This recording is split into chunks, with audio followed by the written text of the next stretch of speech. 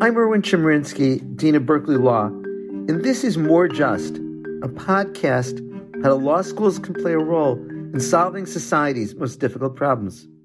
I see free speech as one of this country's most critical values, and it's especially important to me as an educational leader and as a constitutional scholar.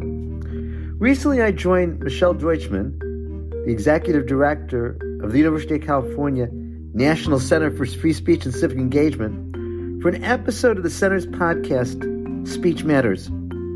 We talk about how to foster and protect free speech on campuses. I did this along with Howard Gilman, who's the chancellor of the University of California at Irvine. Howard and I are co-chair of the Center's National Advisory Board, and we wrote the book together, Free Speech on Campus. I thought you would enjoy listening to our conversation.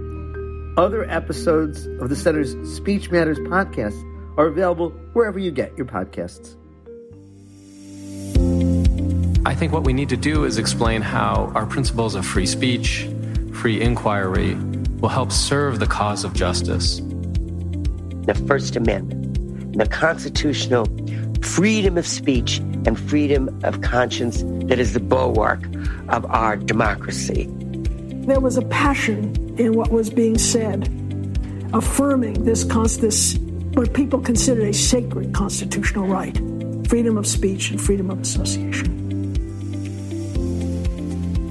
From the UC National Center for Free Speech and Civic Engagement, this is SpeechMatters, a podcast about expression, engagement, and democratic learning in higher education. I'm Michelle Deutschman, the Center's Executive Director and your host. Welcome to Episode 7. For our Back to School episode, we will be joined by the co-chairs of the Center's National Advisory Board, UC Irvine Chancellor Howard Gilman and Berkeley Law Dean Erwin Chemerinsky. They will discuss recent trends related to campus speech and academic freedom, as well as forecast what challenges lie ahead. But first, class notes, a look at what's making headlines. Class is now in session, and with it comes the continuing conversation about balancing diversity and inclusion with robust expression and academic freedom. In the past decade, many graduate school admissions offices and faculty hiring committees have required applicants to write an essay explaining their commitment to diversity, equity, and inclusion and how they plan to advance those goals. At the end of last month, the Academic Freedom Alliance, a nonprofit dedicated to protecting faculty members' rights to speak, instruct, and publish without fear of sanction or punishment, released a public statement calling for an end to mandatory diversity statements in admissions and hiring. AFA argues that these requirements are antithetical to the values that govern academic life and will function as loyalty oaths. Proponents of these statements disagree, alleging that diversity in student bodies, faculties, and staff is critical in order for universities to fulfill their primary mission of providing a high-quality education, and diversity statements are an important piece of that effort. Diversity and its value in the academy will be center stage at the Supreme Court this fall. On October 31st, the court will hear oral arguments in 2 cases focused on the use of race as a factor in admissions practices at Harvard College and at University of North Carolina. The stakes are high given the Supreme Court's conservative majority, which will be presented with an opportunity to overturn decades of precedent allowing the use of affirmative action in admissions. The dispute about the appropriateness of professors quoting racial slurs in class is back in the news. A Claremont McKenna College professor recently published a piece in the Wall Street Journal claiming the college violated his academic freedom by taking away some of his teaching responsibilities in response to a student complaint about his use of the N-word while discussing the history of censorship of the adventures of Huckleberry Finn. This incident raises long debated questions about how to balance the need for students to feel comfortable in the classroom with other pedagogical concerns. We're only at the beginning of September, and already expression issues on campuses abound. Today, we have not one, but 2 special guests. They are the dynamic duo behind the must-read book, Free Speech on Campus, and are renowned national experts on that topic. I'm proud to share that they are also co-chairs of the Center's National Advisory Board. However, each deserves his own introduction. Howard Gilman was appointed as the 6th Chancellor of the University of California, Irvine in September 2014. He is an award-winning scholar and teacher with an expertise in the American Constitution and the Supreme Court. He holds faculty appointments in the School of Law, the Department of Political Science, the Department of History, and the Department of Criminology, Law, and Society, and every year he teaches an undergraduate seminar.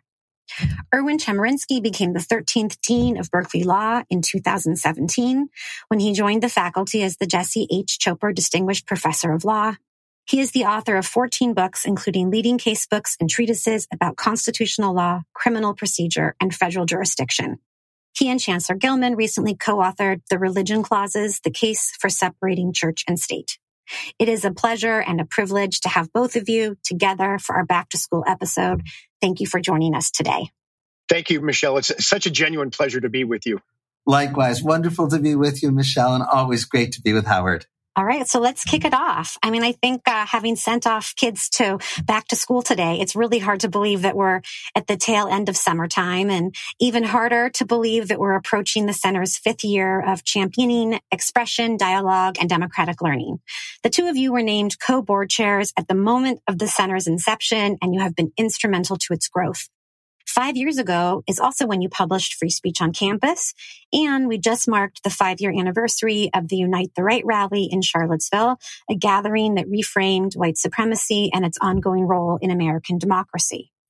Although so much has transpired in the past 5 years with regard to campus speech and engagement, today's focus will just have to be on the past year because we want to leave time to turn to face what's ahead in this upcoming academic year and beyond.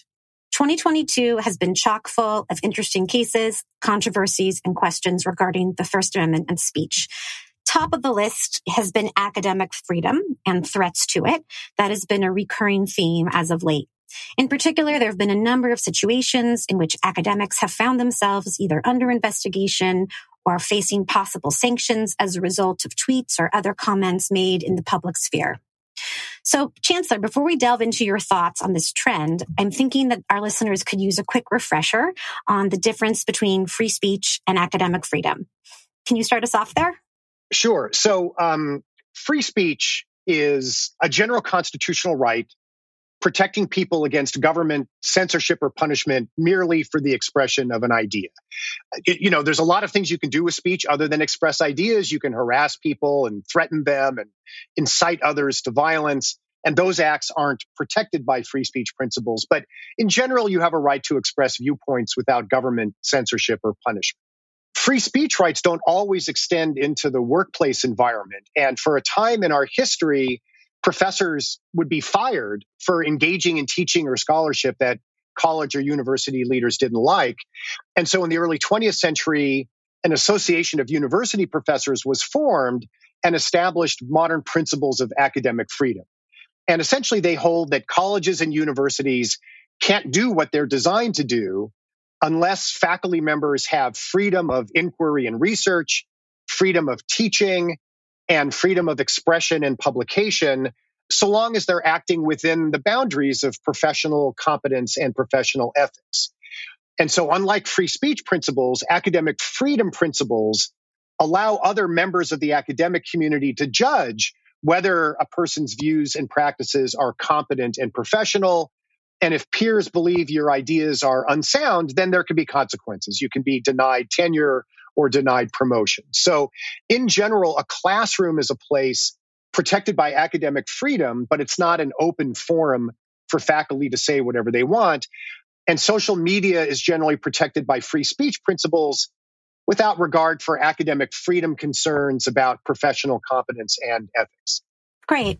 I would add a couple of things to that. I mean, I think Howard does a terrific job of explaining the distinction between free speech and academic freedom. One thing that I'd add is when we talk about free speech, if we're speaking of the First Amendment, that applies only to the government. Private college universities don't have to comply with the Constitution. But academic freedom applies to both public and private universities. Also, I think it's useful to think of free speech and academic freedom in a Venn diagram sense is overlapping circles.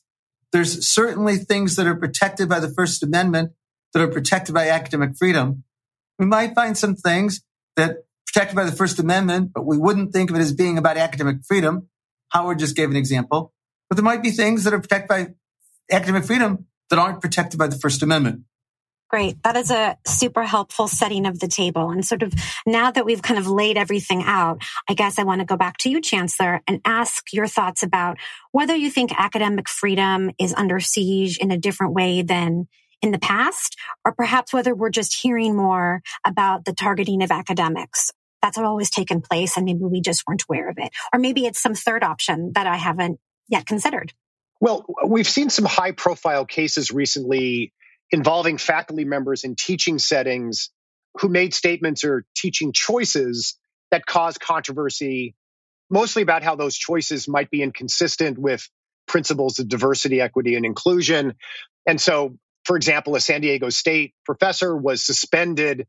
He was an award-winning professor for teaching, but he mentioned a racial epithet in his class on philosophy, racism, and justice as part of a philosophical discussion of the use-mention distinction, that it's one thing to use a word, it's another thing to mention it.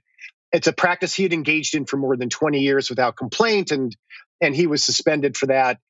There was a case of a law professor, Jason Kilborn, who was investigated by the University of Chicago, Illinois, Chicago, after he posed on a final exam in his civil procedure course a hypothetical employment discrimination scenario, which included redacted references to racial and gender slurs, N ... B ... And there are 5 or 6 examples like this over the last year, as well as examples of faculty expressing themselves in social media in ways that I think are clearly protected by free speech principles, such as Ilya Shapiro's unfortunate treatment by Georgetown University after he criticized Professor Biden's nomination of Judge Ketanji Brown Jackson in a way that many found offensive. So I think it's important to note that it's completely appropriate for students and others to criticize choices made by faculty and to request changes and to criticize how faculty express themselves in social media. The problem in some of these cases was that the institutions took summary action against these faculty members without due regard, I think, for academic freedom or free speech principles. I very much agree with that. I think there is an important distinction between instances in which college universities sanction faculty or students for their speech, as opposed to the sense that speech is being chilled by the environment. And I think that this often gets conflated in stories. Howard rightly focused on the instances where faculty have been sanctioned in some way for their speech. And this should raise concerns, both with regard to academic freedom and for freedom of speech. Now, a moment ago, I spoke of freedom of speech in the First Amendment context applying to the government. But we can also talk about freedom of speech outside the First Amendment context. Most colleges and universities in their faculty and student handbooks pledge to observe principles of freedom of speech. And so we can speak of it in that way as well. But there's one thing to talk about, the sanctions that get imposed on people for their speech. The other is where people say they feel chilled from speaking. And there's some major news stories about whether or not the sense of being chilled has gone up and whether this is a threat to academic freedom and freedom of speech. The difficulty I have with regard to this is we're all chilled in what we say and how we say it. From a young age, we're taught not to say certain words or to say certain things to people. That's a chilling of speech. And the question is, well, exactly what speech is being chilled under what circumstances? And there are instances where I would be very troubled by certain kinds of speech being chilled, even if it's not because of sanctions. And there's other instances where I say, if our faculty is chilled from using the N-word or racial epithets, it's a good thing they're being chilled. I think that's a super important distinction, and I'm really happy that it ended up being raised because we see a lot of surveys about this issue of what many people call quote-unquote self-censorship, which I think Dean Chemerinsky, is what you were referring to. And I'm actually very pleased that our senior fellow at the center this year is continuing to pursue her work on qualitative research about just those kinds of questions, about why is it that students might decide not to speak in the classroom, and then layered on top of that, right? When is that something we want from students, and when is that something we don't want? But either way, a question for both of you is, as we move forward into this new school year, what kinds of things should university leaders and administrators be either thinking about or doing to further safeguard kind of academic freedom in its most traditional sense? Well, I think we should start by deepening the conversation on our campuses about the meaning and scope of academic freedom. The general concept people think they're oriented to, but what is included or not included in academic freedom isn't always self-evident. And so at UC Irvine, we've done extensive work with our academic senate to engage in workshops and seminars and conversations in advance of controversies to see whether or not we have a shared understanding. We've also done tabletop exercises with our deans and other university leaders. And, fundamentally, I think the level of faculty knowledge about these principles is especially important because ultimately academic freedom survives or not, depending on whether faculty are willing to understand it and defend it as necessary, even when controversies can be, even in the midst of controversies. And in fact, within the University of California, the Academic Senate has primary responsibility for applying academic freedom principles. So deepening the conversation on campus is not just about general free speech principles, but about academic freedom principles seems like a very important thing, given how frequently these issues are arising on campuses around the country. I would add several things. I think it's important, as we're talking about being back to school, that this is going to be a different year than the last couple in terms of people being back on campus. 2 years ago, we were almost entirely online at campuses all across the country. Certainly everything at Berkeley was done online. Last year, we were back to in-person classes, but I think there was less of a presence of people on campus. My hope is that we get back to more of normal this year, but that will also mean more in-person protests and more opportunities for all of the issues that they raise to come up.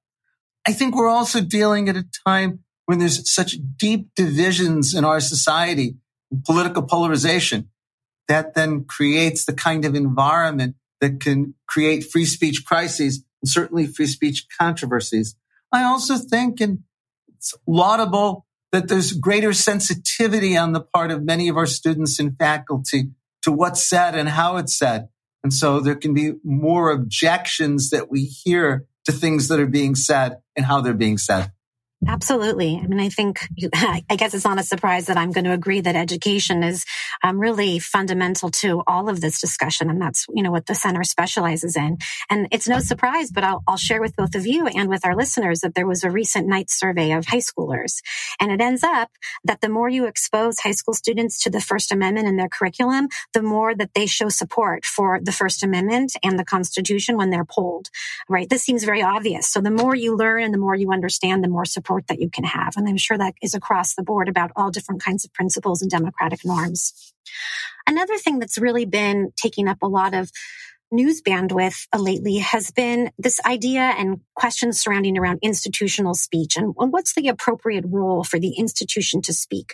Most recently it was back in the news following the numerous and varied responses by different universities to the U.S. Supreme Court stop decision, which overturned the federal right to abortion. Dean Chemerinsky, I'll start with you. I know you've done thinking and writing about this issue. What are some of the guideposts that you rely on when deciding whether to speak as the Dean of Berkeley Law and how to do that? What I'm always focusing on is what's best for the community. Is it a situation where my speaking can help the community? Can it reinforce principles of community? Can it lend support for those who are suffering under the circumstances? Can it perhaps respond to something that's hurtful within our community? Let me try to make this a little bit more concrete. We had an incident several years ago where Alan Dershowitz spoke at the law school. And that afternoon, someone drew a swastika over a picture of Alan Dershowitz. I have to admit, I had not been in a building in a law school where somebody had drawn a swastika on the wall. I immediately wrote a message to the entire community condemning this and expressing why such hateful speech is inconsistent with who we are. It seemed essential to do that. Or there was another incident a couple of years ago where Ann Coulter was speaking on campus, and it wasn't at the law school, but people who went to hear her were assaulted, literally pushed, shoved, spit upon. And I sent a message to the law school community saying that on a campus, all ideas and views can be expressed. It's certainly appropriate for people to protest against Ann Coulter, but as a law school committed to free speech, it's not appropriate for there to be assaults against those who are going to hear a speaker.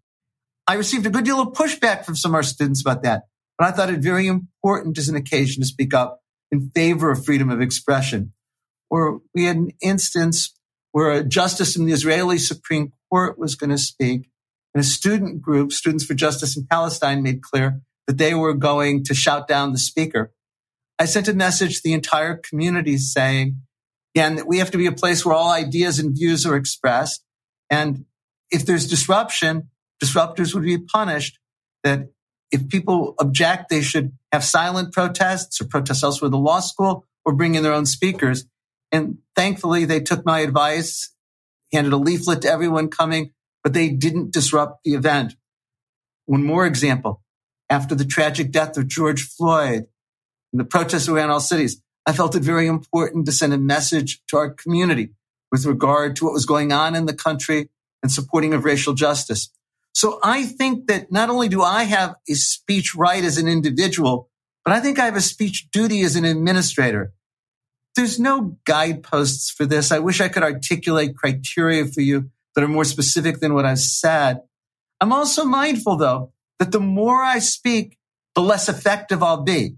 So I need to pick my places where I think I can really say something that can help our community. And it won't surprise our listeners that if you're in a position as either a chancellor or a dean, there are lots of expectations that people convey about when you should speak about what. And you're never going to make decisions that are going to make everyone happy.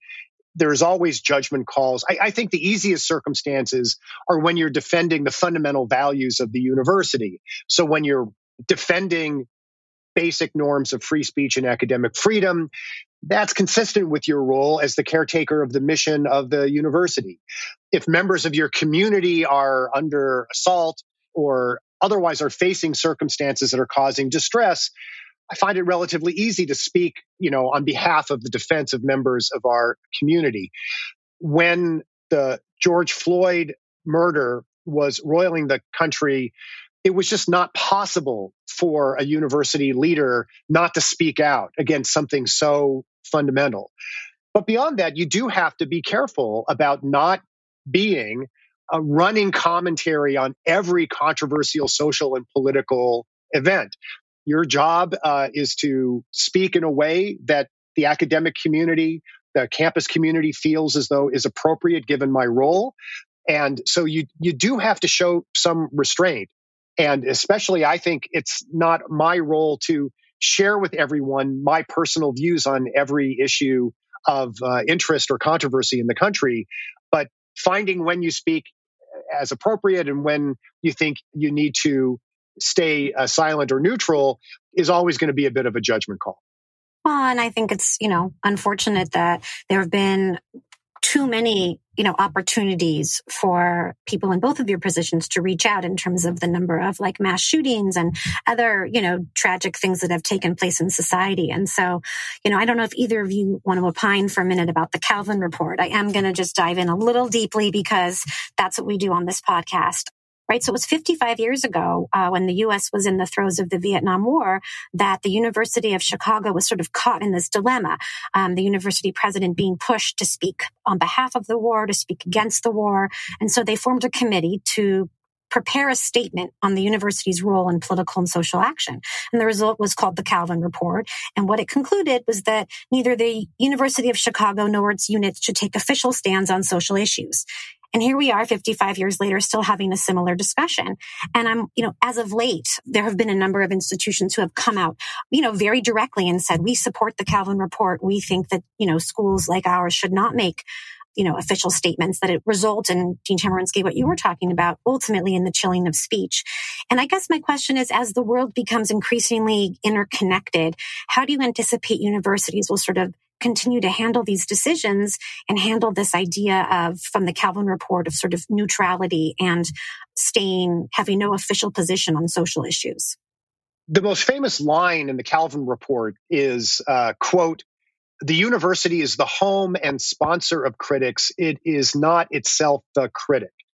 And, the report claimed that the institution had to be officially neutral on these matters if it was going to fully protect the free speech and academic freedom of faculty and students. And, the concern was that if the university took a strong view on the Vietnam War or abortion rights, that it would chill the expression of views that dissented from the official university view. And it was assumed that the most important role for a university was to protect the widest possible diversity of viewpoints. And, as I said, anyone in a position such as mine knows that we have to be careful about when to express views on controversial social or political matters. But as we mentioned already, I also think it's important to speak out in certain circumstances, especially in defense of the mission of the university or in defense of members of the campus community, or on issues that you simply can't ignore because they're consuming the nation and the community in a way that demands someone to speak toward the issues. And I don't think it's wise or even possible any longer to assume that the university should always remain neutral on every controversial question. And it should be possible to protect academic freedom, even if every once in a while I say something that some members of my community disagree with. They don't seem all that shy about correcting me when, they think I'm wrong. I agree with that. And yet I think I have a slightly different perspective. I think the Calvin report was written at a different time for a different world. Today, if we were to write such a statement, we need to also emphasize the importance of equity, inclusion, and belonging. And there are times when campus officials need to make statements in order to reinforce that. Also, I think we recognize today, in a way that we probably didn't then, that silence isn't neutral. The Calvin report talks about neutrality, but silence isn't taking a neutral position. And there are times where if you don't speak out, that's saying something that's very important too. I would draw a distinction between the institution taking a position and individual campus leaders taking a position. The institution of the law school doesn't take a position. The law school doesn't take positions with regard to Supreme Court decisions. Individual faculty members can take positions, and they can take them individually or collectively. Likewise, I as a dean can take a position. I'm speaking as an individual, though obviously I have an institutional role. So when I spoke out after the tragic death of George Floyd, it wasn't the law school as an institution taking a position, but I as an individual can speak out. And I think there's times where I as an individual have to speak out. I think one of the problems with it you point to in the Calvin report is it doesn't draw this distinction. Thank you. And I think that's really important to note about silence, that sometimes we, equivocate silence and neutrality, but that sometimes silence can also be seen as complicity. And so it's very complex and very layered. I'm sure that this school year and the years ahead will give both of you opportunities to think more about this. Certainly one thing that the University of California has spoken out about, and I know both of you feel very strongly about, is what some say is the greatest threat, not only to academic freedom, but to higher education at large. And that's this spate of state legislation that is censoring subjects that can be taught not only in elementary and secondary schools, but also in college and university classrooms, as well as banning books from schools and public library shelves. And I'm wondering if you can outline sort of the nature of this threat, not only to higher education, but also to speech rights and to democratic norms. And Dean Chemerinsky, why don't you start? And then Chancellor, you can follow up. I think you're right in pointing to this is a very grave threat to free speech. A number of state legislatures have adopted laws prohibiting the teaching of critical race theory. These laws are written in very vague terms. Sometimes they mention critical race theory. Sometimes they don't. Often they do things like say, you can't teach that one race is a victim. You can't teach things about racial identity. You can't teach about white privilege, and the like. Now, the very fact that laws regulating speech are written in such vague and overbroad terms should concern us, because everything we know about speech is that vague and overbroad laws will chill speech. And that's the very goal of these laws. They're trying to discourage teaching of certain views in the schools. One of the core principles of freedom of speech is that the government shouldn't engage in viewpoint discrimination. But the goal of these laws is to stop certain viewpoints from being expressed in schools. And there are instances around the country of teachers being disciplined for not complying with these laws. Many are directed at just K to 12, but some are directed at colleges and universities as well. You mentioned instances of taking books from the curriculum, or books from the library that relate to gay, lesbian, and transgender students. Restriction in Florida and some other states that don't say gay, that tries to limit the speech of teachers with regard to sexual orientation. We can look at the law that was passed in Georgia that makes it much easier to strip tenured faculty of their tenure, which is clearly about a threat to academic freedom as well as free speech. I just want to take a second and put this in historical context. Throughout American history, probably throughout world history, there's been an impulse to try to stop the speech that those in power don't like. One of the greatest threats to academic freedom was in the late 40s and early 50s into the 1960s as a result of the McCarthy era, where there was an attempt to try to stop the teaching of ideas that were regarded as too close to communism or Marxism. People lost their jobs in academia just for being suspected of ties to Marxism or teaching about it. A lot of what I've seen in the last year or so with regard to critical race theory is remarkably similar to what was done during the McCarthy era. I agree completely. These legislative efforts, without question, they represent the most serious threat to academic freedom at colleges and universities since the McCarthy era. And the scope of the assault, it pales in comparison to what gets a lot of attention, relatively insignificant and ad hoc controversies about students reacting to individual faculty members or invited speakers. This is not a spotty or ad hoc development. It is a well-organized and widespread political effort that will intensify. And it's a highly coordinated effort across dozens of state legislatures as part of an overall commitment to regulating what happens in colleges and universities because they have been pulled into the culture wars. And, to point out some of the ironies is easy, but, the same conservatives who not long ago insisted that campuses must defend the view that students be exposed to ideas they disagree with, that facts don't care about your feelings, that people have a right to express themselves on campus even if those views are considered hateful or abhorrent. Those same conservatives now insist that government should be able to prohibit expressions on campus of divisive views, with the government deciding what views are divisive. It is incredible and it is incredibly dangerous. And I think there's not sufficient appreciation yet within the broader higher education community about how this may unfold and the challenges it will present to campuses. But my guess is that in the months and certainly the year to come, this is going to be a major issue that higher education leaders are going to have to address.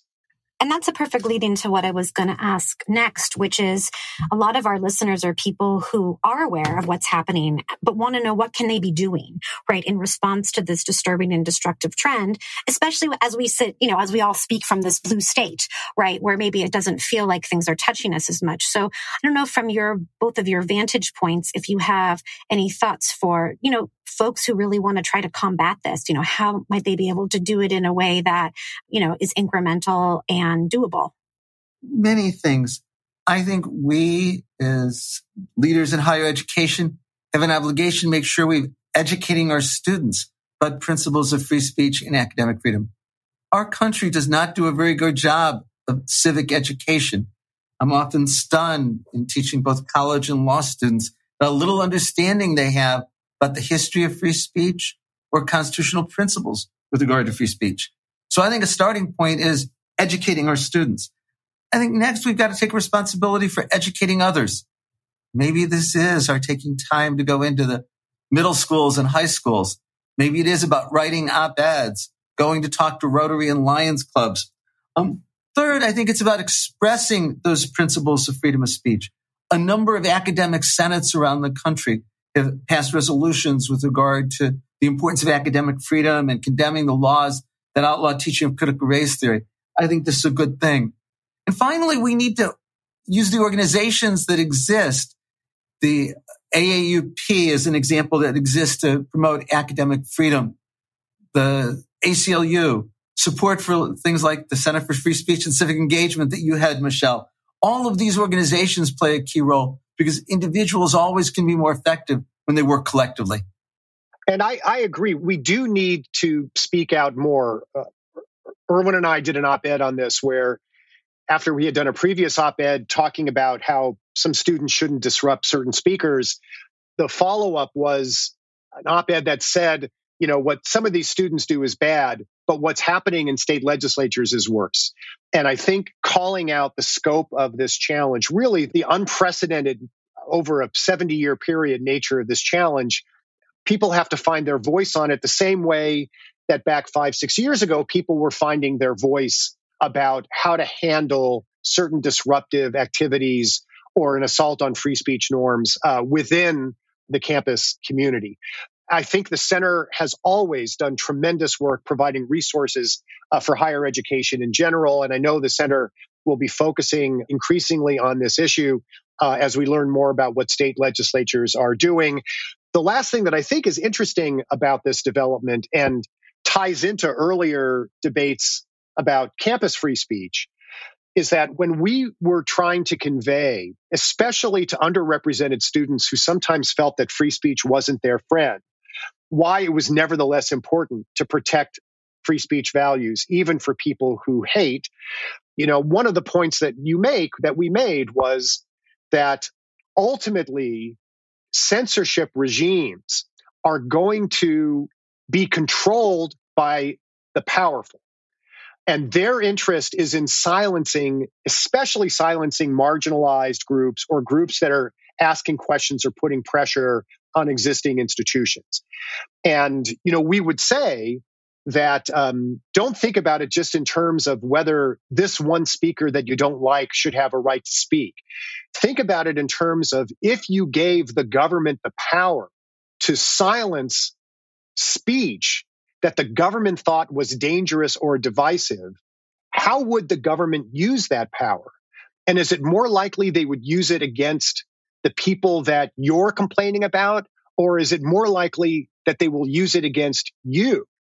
And this wholesale systematic assault on free speech and academic freedom in higher education by Republican legislatures is a perfect example of what happens when free speech norms in general are taken for granted, because the groups that they are trying to silence are the very groups that have been complaining about free speech norms and the groups that will most likely be the people who are most victimized by this erosion of free speech norms within higher education. And so linking this to larger debates about how we've been talking about free speech on campus the past few years, I think is another useful extension of the work that we've been doing over the last few years. I absolutely and wholeheartedly agree. One of the things I do find heartening when I go to speak to groups, and that's groups of faculty or administrators or students, and people are unfamiliar with some of the fundamentals that we've discussed, I do feel like at the end of an hour and a half or 2 hours after we've talked about these kinds of situations and really posited the questions, Chancellor, the way you framed them, is that people are able to see from a different perspective. And that always gives me hope that with more conversation and more dialogue, there's more opportunity for learning. And I want to pick up on a thread that you mentioned, which is connecting what's happening on campus to what's happening, outside in society. And one of the things that I think makes the center, there's many things that make the center unique. And one is our focus on research geared towards problem solving and creating pragmatic resources for members of the higher ed community. Another distinct feature is our focus on the intersection between expression, engagement, and democratic learning. And, Chancellor, you've talked a lot about this, how the stakes are much higher than 5 years ago, and really have emphasized the importance of connecting campus speech issues to democracy and democratic norms writ large. And I was hoping that you and Dean Chemerinsky could talk a little bit about that today. Yeah, so 5 years ago, Erwin and I were really focused on kind of the lack of awareness among students and some campus leaders of basic principles of free speech and academic freedom. And so we thought it was important to lay out the arguments for why people shouldn't be censored or punished, merely for expressing views that some don't like. And obviously, we still believe it's important to make those arguments and encourage those debates. But now, also both extremely concerned about assaults on our democratic processes. I mean, it's one thing to encourage people to be willing to engage bad views with better views rather than with censorship. It's another to point out that there is widespread and systematic effort to disrupt the voting process and to empower people who did not win elections. There is a creeping authoritarianism in both the United States and around the world that I think is genuinely frightening and requires serious responses from higher education. And we knew a few years ago that it's not always easy to explain why free speech was an important value to defend. Now I think we're faced with also having to explain why democracy itself is an important value to defend. Howard is absolutely right. As he was speaking, I was thinking about the fact that we really wrote that book in 2016. Then I was reflecting on all that's happened since 2016. I've never been more afraid for the future of American democracy than I am right now. We came so close on January 6th to the first coup in American history. Had Mike Pence just listened to Donald Trump and John Eastman, it would have been the end of democracy. We saw the first armed insurrection in the history of the United States at the Capitol. Just in the last few months, the Conservative Political Action Committee held its national convention in Hungary to celebrate Viktor Orban, the authoritarian ruler there. They had Orban then come to Texas, where he got the largest standing ovation. The rise of authoritarianism around the world and the tendency towards it in the United States is very scary. Our country is the most politically divided that it's been at any time since Reconstruction. And if the country is going to survive as a democracy, then it's going to depend upon people understanding democratic principles and embracing them. And free speech will be crucial to this. So that's why I think that the work of the National Center for Free Speech and Civic Engagement has never been more important than it is right now. Thank you. We've really managed to cover a huge swath of the issues. Of course, there's never enough time. But in addition to what we've already touched on, are there other things that you think campus leaders should either be anticipating or focusing on as we draw near to the start of the academic year? I think we should be prepared for increased student protests, some around abortion, some around ongoing political divisions, some of which will intensify because of the midterm elections and because of well-oiled social media outrage machines, which are encouraging people to be ever more angry and aggressive as they advocate their positions. So campus leaders should really double-check that their free speech policies, events policies, disruption policies are up to date and well understood by the campus community. I think they should be educating their community on academic freedom principles well before there's a controversy on a particular campus. And as we've been saying, I do hope that campus leaders focus more on threats to democracy. We've been spending a lot of time on issues of conversations across the divide and whether people are willing to listen to people they disagree with. I think that was table stakes. But now we have entire universities where there's many faculty that have expertise in threats to democracy, what is necessary for democracies to thrive, what kinds of assaults undermine democracy. And I do hope that university leaders encourage their faculty and their student affairs divisions to do more programming on this very topic as it relates both to developments in the United States and around the world. I agree with all of that. I agree that I think we're going to see more campus protests with all of the issues they raise. I think we're going to also see more efforts to disrupt speakers where the audience doesn't like them. The events from Yale or the events at Hastings last winter and spring, I think are going to be repeated across campuses. I think we're also going to see constant issues arising because of social media. One of the things we haven't talked about during this particular segment is how social media has changed the nature of communications on and around campuses. And I think we're going to see constant issues with regard to that. The reality is the internet and social media are the most important tool for free speech since the development of the printing press. But they also can be a tool, including on campuses, for spreading false speech, for defaming people, for invading privacy. And campus officials are going to prepare to deal with that. And maybe most of all, what Howard and I agree with, campus officials need to be prepared for dealing with what they can't anticipate. There are going to be issues that come up over the course of the next year that we couldn't possibly imagine today. And that's exactly why I'm already thinking that we can make this back to school episode annual so that we can then talk about anticipating the unanticipated at the beginning of each school year. We've almost run out of time, but I always like to end my interviews with the same question because I think it's very important to leave our listeners with some ideas for how to make a more immediate impact.